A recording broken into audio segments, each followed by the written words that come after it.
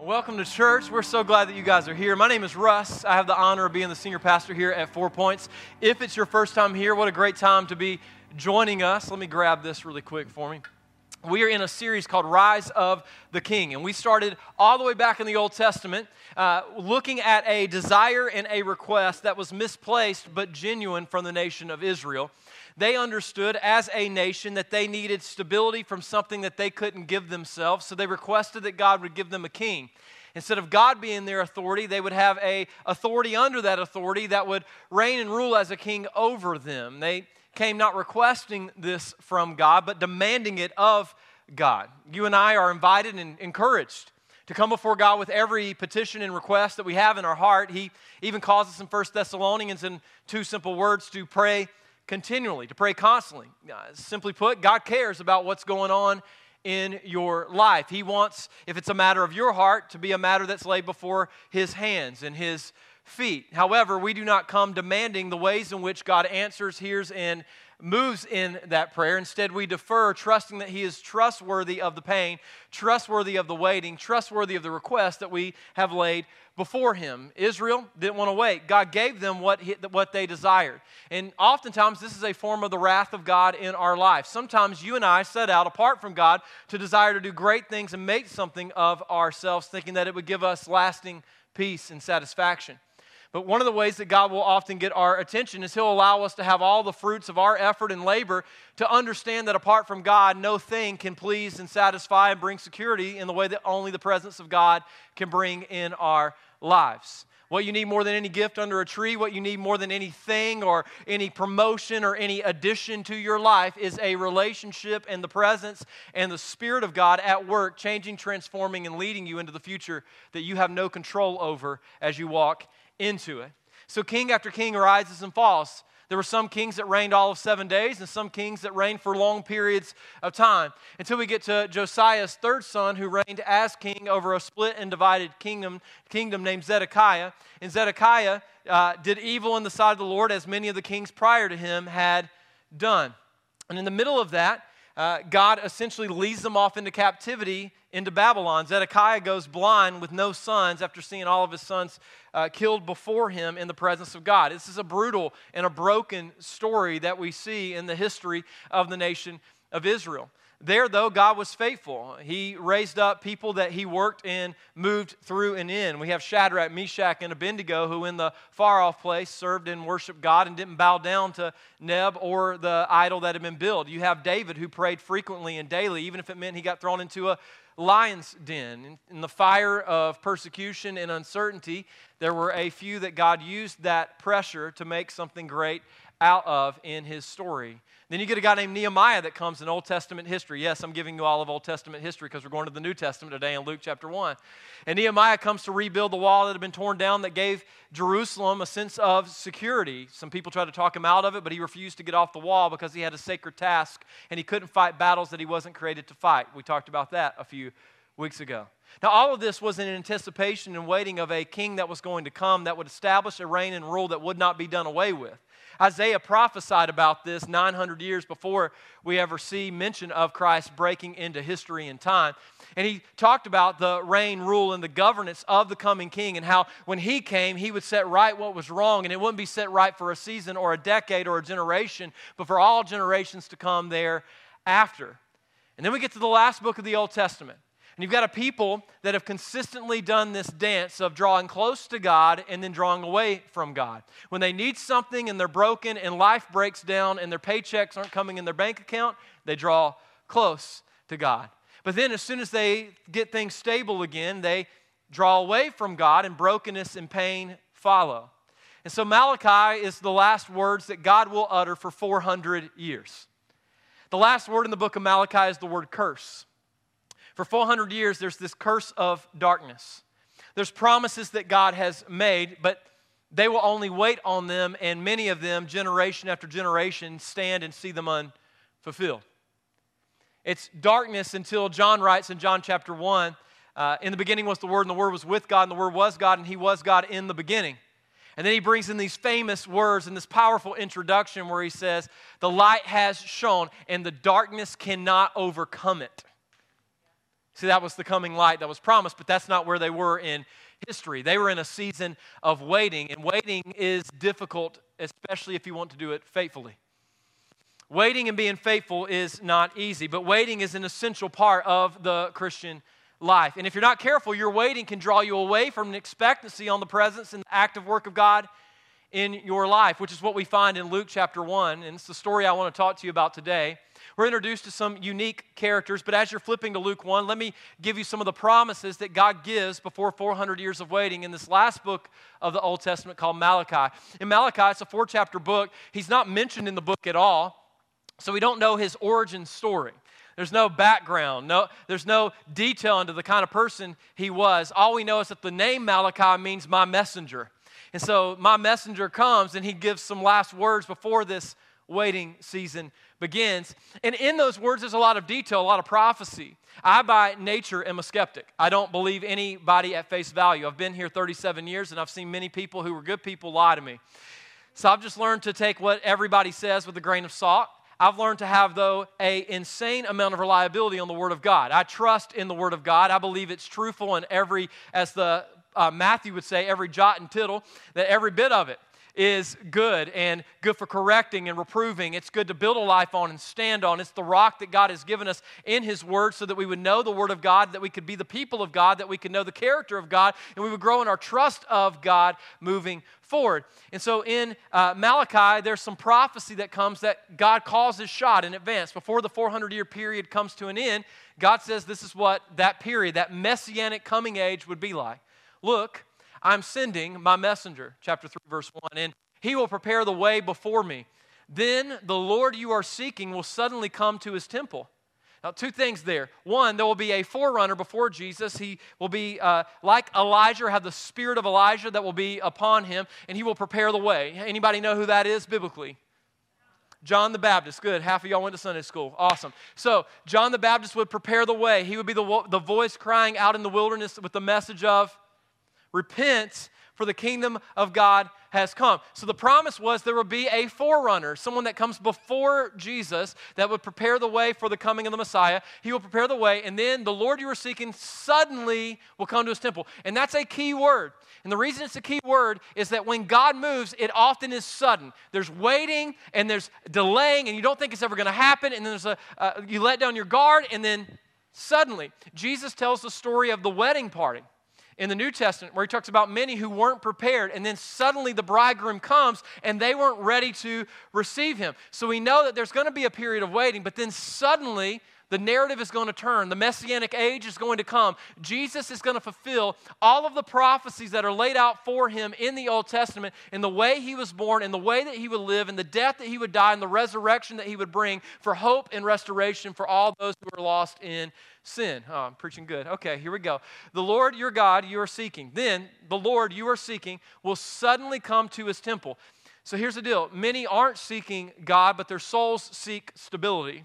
Many in Israel didn't seek God, but their souls sought after an authority that was worthy of their trust and worthy of their hope, that they could take a breath in and find peace under their authority. So the Lord you are seeking, this Prince of Peace, this King of Kings, this Lord of Lords, will suddenly come to His temple. And then the messenger, when he comes of the covenant, whom you look for so eagerly, is surely coming. You can bank on it, you can bet on it, says the Lord of heaven's armies. Verse 2, look at what it goes on to say. But who will be able to stand? I mean, He's righteous and holy. And we, by nature, have sinned and walked away from God. I mean, who can stand before God? And you may think, well, I'm a good person, and I'm a righteous person, and I've done good things my whole life. I've not done the bad things that get you into prison. And just because you didn't find yourself in earth and time's prison doesn't mean that you stand justified before God and accepted and received. Who can stand before God? It's a great question to consider. Who will be able to endure it when He comes? Who will be able to stand and face Him when He appears? For He will be like a blazing fire that refines metal, or like a strong soap that bleaches clothes. There's three terms the Old Testament uses to describe the cleansing work of God. There's the blood that's spoken of. In the Old Testament, we see blood sacrifice done consistently to make payment for sins. There's a refining fire that comes to burn away all of the extra stuff that we attach to our religious acts and works that isn't of God. And then there's this cleansing of soap. Jesus walks into the temple in the New Testament, and he sees a bunch of people who have come to bargain with God but not to depend on God. They want to pay God for their sin, but they don't want to repent and walk away from their sin. So he turns the tables over in that place. He cleanses the temple. And it was prophesied in verse 3. Look at what it goes on to say. He will sit like a refiner of silver, burning away the dross. He will purify the Levites, this tribe of people that are meant to be the representatives of God, that serve as an under-shepherd of God, that represent God to the people well, teach, instruct, and correct the people well. But instead, they had drifted into many of these seats of prestige and corruption whenever Jesus comes, which is why there was so much butting of heads between Jesus and them, refining them like gold and silver so that they may once again offer acceptable sacrifices to the Lord. Then, once more, the Lord will accept the offerings brought to him by the people of Judah and Jerusalem as he did in the past. Verse 5 goes on to say this, "At that time, I will put you on trial." Let me just remind you, some of you have the tattoo, "Only God can judge me." He will. He will. And the good news is, everything that you have been can be accounted to the blood of Christ, and that is all you need to stand justified in the end. Here's the bad news. Apart from the blood of Christ, you justly stand condemned before God. Merry Christmas. No one can stand. You may have done moments of good work, but the idea and the creation and the way that you were created was not so that you would momentarily do good things so that you could then have a sense of security. It's that you would understand that there is a way, there is a righteous one. His name is Jesus, and he was blameless, spotless, and perfect, which is why he was an acceptable sacrifice. And in order for God to overlook your sin and receive you apart from the blood of Jesus would mean to demean the value of the sacrifice of what Jesus gave for you in his very life that he laid down. At that time, I'll put you on trial. I'm eager to witness against all sorcerers and adulterers and liars. So we're like, whew, I was good for the first two parts. Part 3 got me.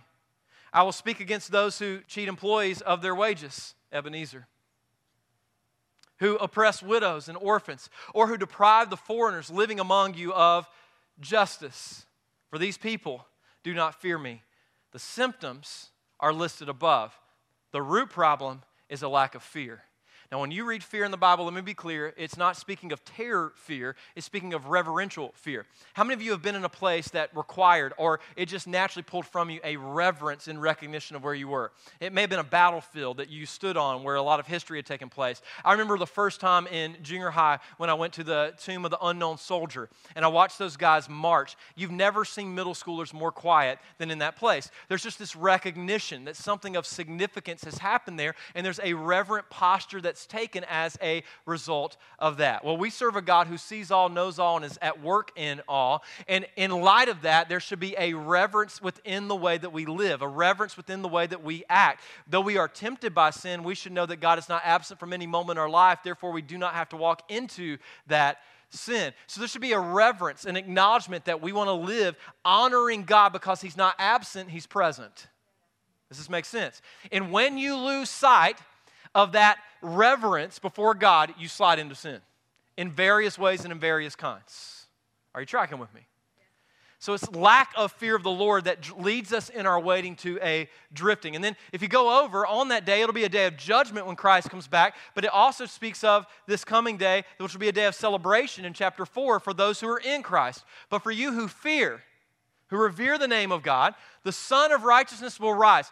In Luke, the text we're looking at today, it ends. We're not going to get there, obviously, because it's verse 74.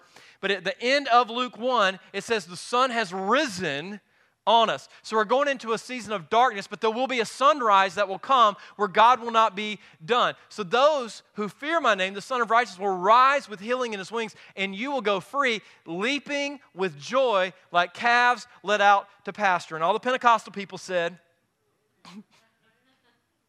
all the Baptists said, oh no. Okay, Luke chapter 1. That's a funny joke. I don't care who you are. If you can't laugh at that, it's all downhill from here.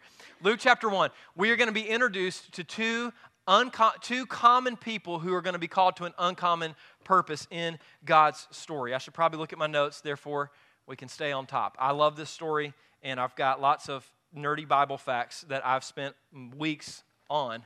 I want to share some of them with you, and I don't want to keep you here for a 6-hour sermon. And non-Baptist and Pentecostal, and everybody agreed and said, Amen. All right, Luke 1, verses 5 to 7, it says this: When Herod was king of Judea, there was a Jewish priest named Zechariah. He was a member of the priestly order of Abijah, and his wife Elizabeth was also from the priestly line of Aaron. Zechariah and Elizabeth were righteous in God's eyes, careful to obey all the Lord's commands and regulations. They had no children because Elizabeth was unable to conceive, and they were both very old. God has this way of taking forgotten, blend in the crowd, common people and using them to do something unique. Now, the point of me saying that is not to say that if you are talented and have gifts that you are going to be less used by God, but it's to say to those of you who are talented that there's no room for arrogance in thinking that your gifts are of need of God, that He can't take someone common and do something uncommon with them. So no matter how talented or untalented you think you are, we are to be submitted and humble to God, and it's the humble who in their humility are able to be used by God for great things. So a common country preacher named Zechariah is the first person that we're introduced to in the story. It says he was a priest named Zechariah, and we're told a few things. He was a member of the priestly order of Abijah. So Zechariah belonged to one of 24 divisions of priests that totaled around 8,000 priests in total in Palestine. The numbers matter for the context of the story, I promise. So there's around 8,000 preachers. It's like being in the South. It's like every third person is a preacher. Hey, what do you do for a living? I work at Cryvac. What do you do for a living? I'm a preacher. Okay. What do you do for a living? I work at Zaxby's. What do you do for a living? I'm a preacher. Okay. Like everywhere I go right now, it's like every third person. I'm trying to find people that are like, I hate Christians. I'm like, good, we can talk. I've been waiting for you. Like, I'm sick of like, oh yeah, I love Jesus. I'm a preacher. Okay. Now, Zechariah, one of 8,000, he's in the division of Abijah, which was one of the 24 divisions of priests that were there. There were likely around 300 priests in his division, and so he's one of 300. He would serve 2 weeks out of the year in the temple, okay? So his division, the group of 300 priests, they would go and have a Bible conference at the temple twice a year. And for 1 week, they would serve in the temple, and then they would go back to where they lived and wherever they interacted.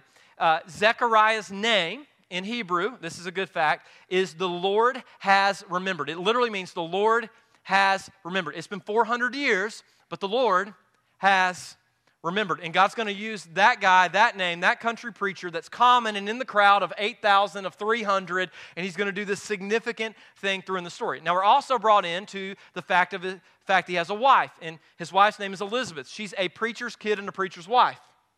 She's a double PK. Preacher's kid, pastor's wife. Doesn't work, not double PK. Preacher's kid, preacher's wife. She was of the lineage of Aaron, the text tells us. So she was born into a lineage that's been faithful. She carried the same name as Aaron's wife in the Old Testament, which was a common practice, as many of you have named your kids Jonah, or, most of us don't name our kids Jezebel, but, biblical names, stuff like that.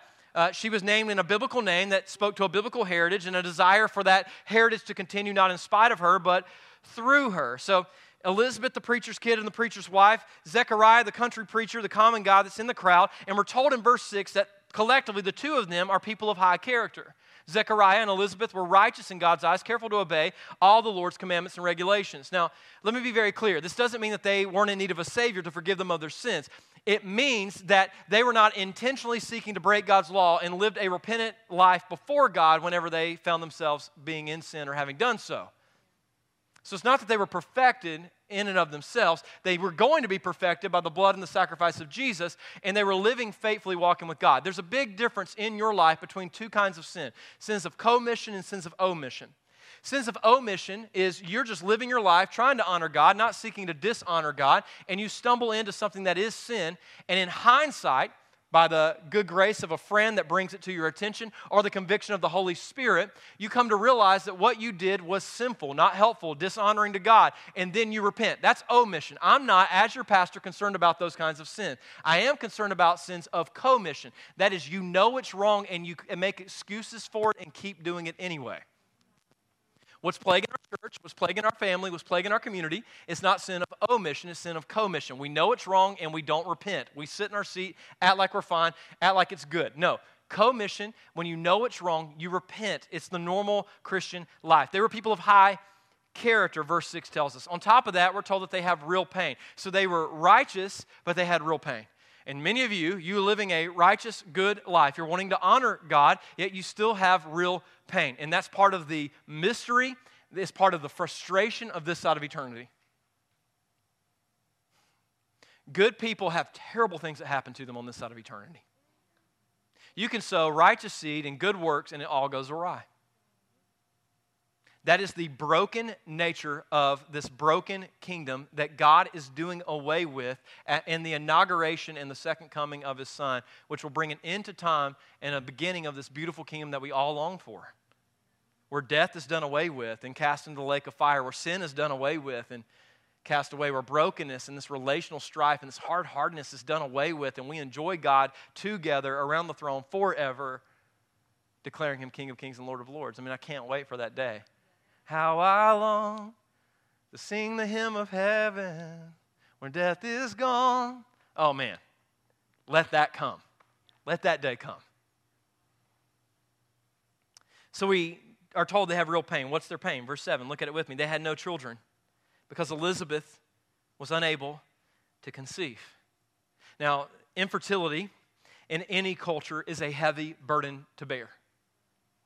We look at each other differently and make judgments about each other, even in the types of pregnancy when you get pregnant. Like if you have a baby by natural means, there's sometimes a stigma that comes with that because you did it without drugs. And then there's some that use drugs, and woohoo. And then there's some that don't have it by that natural means. They have a cesarean section or a C-section, and there's all sorts of stigmas that are attached to that kind of stuff. So even if you get pregnant, there's stigmas that are attached to it, because what we're really good at doing is judging people, demeaning them, and making them feel bad about themselves.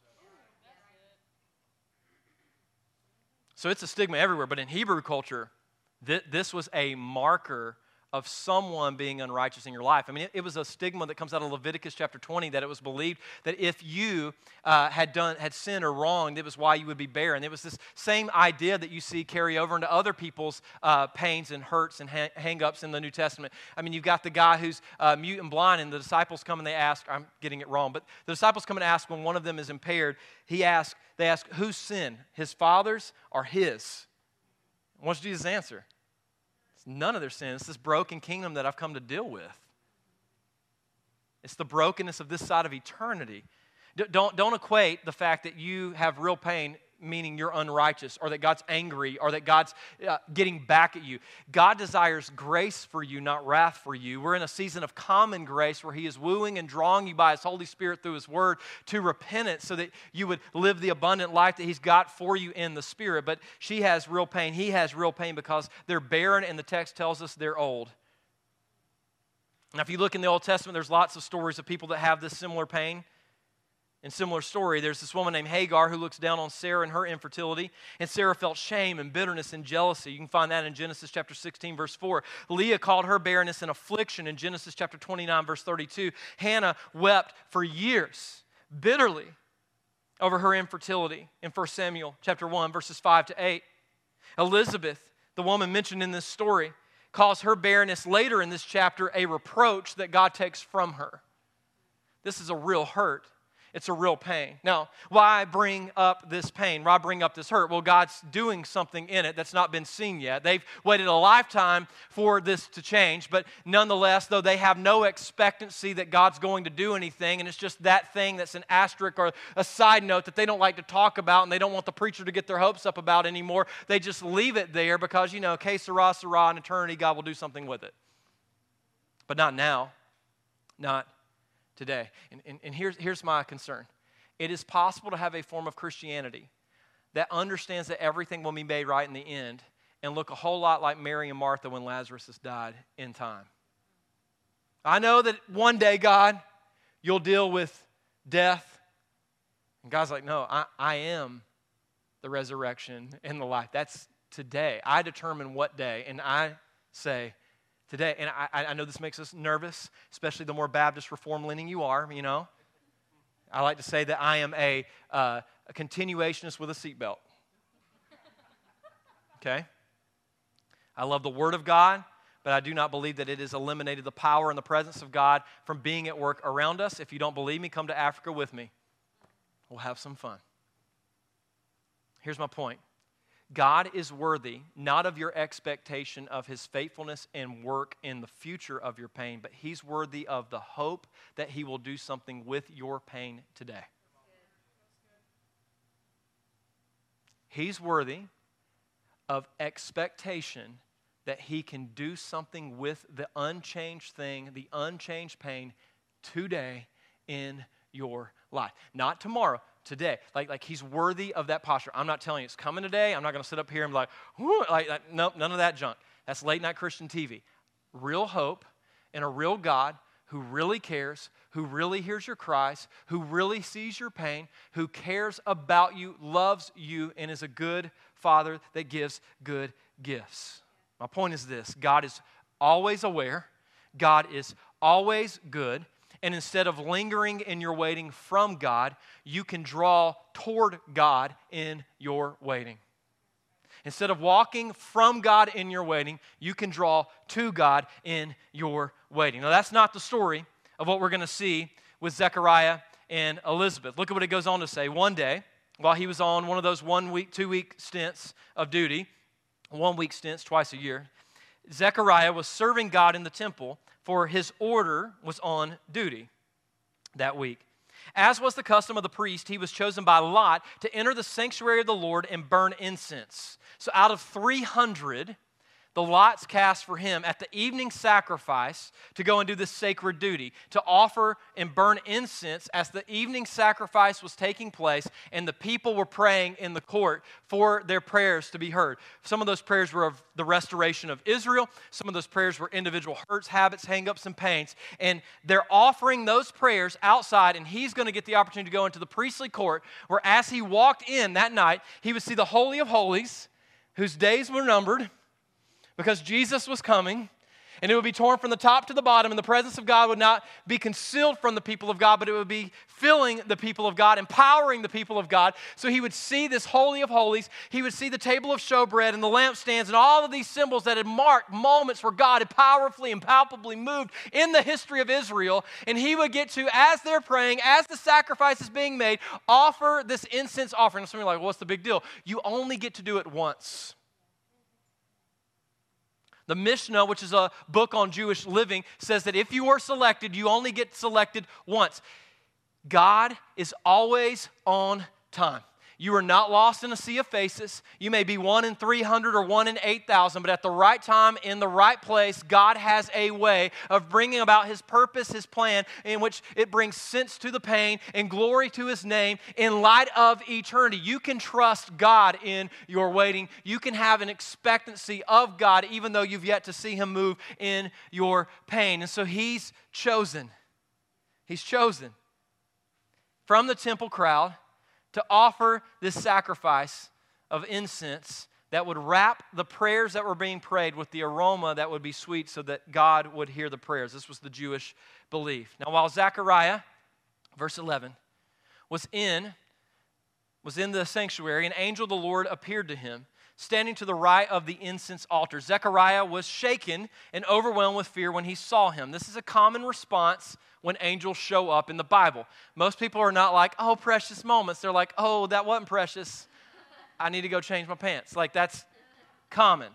Zechariah was shaken and overwhelmed with fear when he saw him. But the angel said, don't be afraid, Zechariah. God has heard your prayer. How many of you don't have to raise your hand because we're all here, or we're just lying. How many of you have prayed and after a season thought, I'm not heard?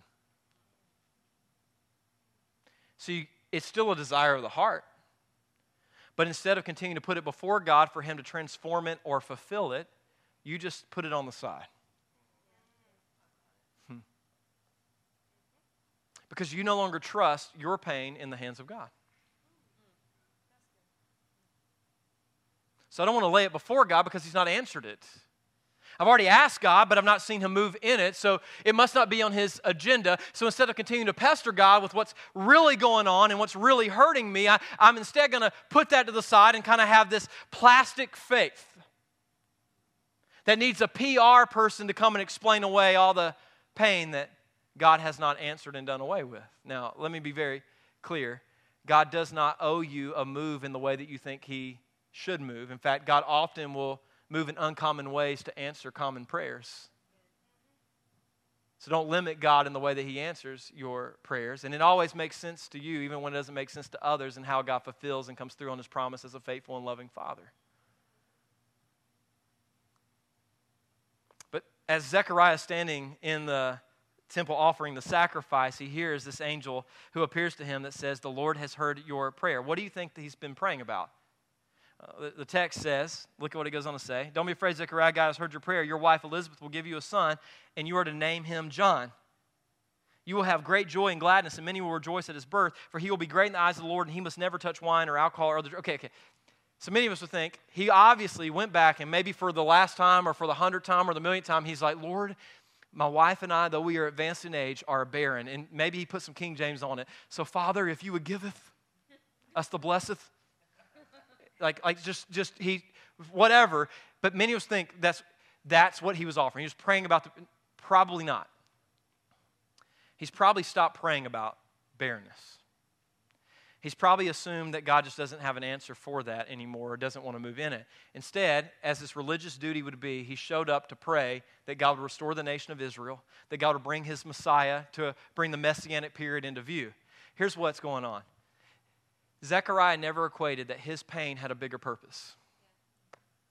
That maybe the answer to Zechariah and Elizabeth's prayer was an answer to an entire nation's prayer that was bringing about a season that God was bringing into pass where the Messiah would come and take away all of the trespasses of the entire world. You see, he didn't believe, and I have reason to believe this, he didn't believe that God would answer his prayers to fill his arms with the child. And probably religiously, though he prayed the prayer, he didn't believe in his lifetime he would see the Messiah come.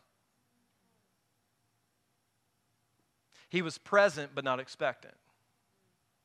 Religious but not actually believing that God was at work in the religion. And this is where a lot of people in the South are, aren't they? You're here, but did you really expect God to meet with you in His Word and change your life and transform you? Did you really expect the Holy Spirit to come and refresh you and guide you and supply you with everything you need for every good work that He has called you to next week? I mean, how many of you came in here going, "Man, God's about to show up and do great work in the presence of His people as the Word of God goes out, the timeless, unchanging, faithful rock of His Word"? Let me go ahead and help you out. Most of us didn't come in here expecting that. We came in here going, "Man, God should be impressed that we made it." But not expectant for a move of God to take place in our life. You see, Zechariah was religious, but he wasn't expectant. And in the middle of this, he says to him, "You're going to have a son named John," and he's a bigger player in this entire story than you ever dreamed, because John's name means, in Hebrew, God has been gracious. The Lord has remembered Zechariah, and God has been gracious. So as that prayer was offered, the angel stands there and says 400 years is coming to an end and the Messiah is coming. But he didn't expect God to show up. A priest should be a heavenly example. A priest should expect heavenly things in the temple. We should have an expectation that God is present, even when we haven't seen the change that we had hoped for. But as I would like to put it, in verse 18, we learn that Zechariah was a religious atheist. He was religious but not believing. He was faithful to the task but not faithful to the presence of God, or expecting that God would intervene in his life. Now we're told, just a quick note, that John, this is for free, "You will have a great joy and gladness, and many will rejoice at his birth." Verse 14, verse 15, "For he will be great in the eyes of the Lord. He must never touch wine or alcoholic drinks." That means he's going to be a Nazirite. He's going to be set apart. There were freedoms that others would have that he wouldn't have because of the call that's on his life. And I just want to submit to some of you, this is free, didn't throw it in first service, feel like I should say it right now, that for many of you, there are freedoms that other people have that you're not going to have because of your calling, and you just got to embrace the fact that you can't live like everybody else when God has called you to the unique thing that He has called you to do. So not everything that is permissible is profitable for you, to the witness that God has called you to the path that God has called you to go down. And just because it's a freedom for some, it may not be a freedom for you. Don't live by law, live by the Spirit. Let the Spirit bring conviction and call you to abstain when appropriate from things that other people can partake in, and vice versa. This is the beauty of the Christian life. The law has been fulfilled, and we now live by the Spirit. Now, verse 18, let me get back to my point. That was free. Zechariah said to the angel, how can I be sure that this will happen? I don't know. I'm an angel. I mean, this is what goes in my mind, like, you're in the temple. Near the Holy of Holies. God's done it before. You remember all the Bible? Like, in order for Zechariah to be a priest, he had memorized the Old Testament. That means he's familiar with the whole Sarah Hagar story, which is probably why Elizabeth wasn't like, hey, I got a friend. That didn't go so well. He's familiar with Hannah's cries in the temple. I don't know, Zechariah, maybe you should believe because of that. Look at what Gabriel says to him. Then the angel said, verse 19, I am Gabriel. I stand in the very presence of God. It was he who sent me to bring you this good news. I have seen him on his throne with the seraphim and angel encircling him with praise, and I'm here to tell you, God is not done. God is at work. Now, you've disbelieved with your mouth, verse 20. Since you didn't believe what I said, you will be silent and unable to speak until this child is born, for my words will certainly be fulfilled at the proper time. At the proper time. My wife, she was really good looking, so I followed her all over this country with a group called Joyful Sound at every backwoods Baptist church you've ever been to when we were in college. And I heard the same routine 465 times, and I did it because I love you. And at every one of those performances, there was this one song that they would sing where they would get a little bit Pentecostal with it, and they'd go, He's an on-time God. Yes, He is. And then they'd join in. He's an on-time God. Yes, He is. He may not come when you want Him, but He'll be there right on time because He's an on-time God. Yes, He is. Okay. Here's my thank you. More. I'm just kidding. The point is, God's ways are not your ways. His time's not your time. The point is, you in that should not have this careless que sera, sera attitude about the move of God. You, in spite of it not being the time yet, should be found expectant until the time comes. And that's what I'm trying to drive home to you today. God is worthy of you waiting in expectancy. Not for eternity, but with expectancy that He can move today. And that's what I've come to confront, the bully that's been bullying you away from faith. The pain that you don't want to bring before God or bring up anymore. Not because I'm not here telling you, it's going to change. I don't know. I'm not God. Here's what I know. He's worthy of your hope in your waiting. He's worthy of your belief in the unseen. And my concern as a under-shepherd of Him is that He would find us individually and as His church unexpected on the quick day of His return when He comes. Number one thing Jesus says about His second coming? Quickly.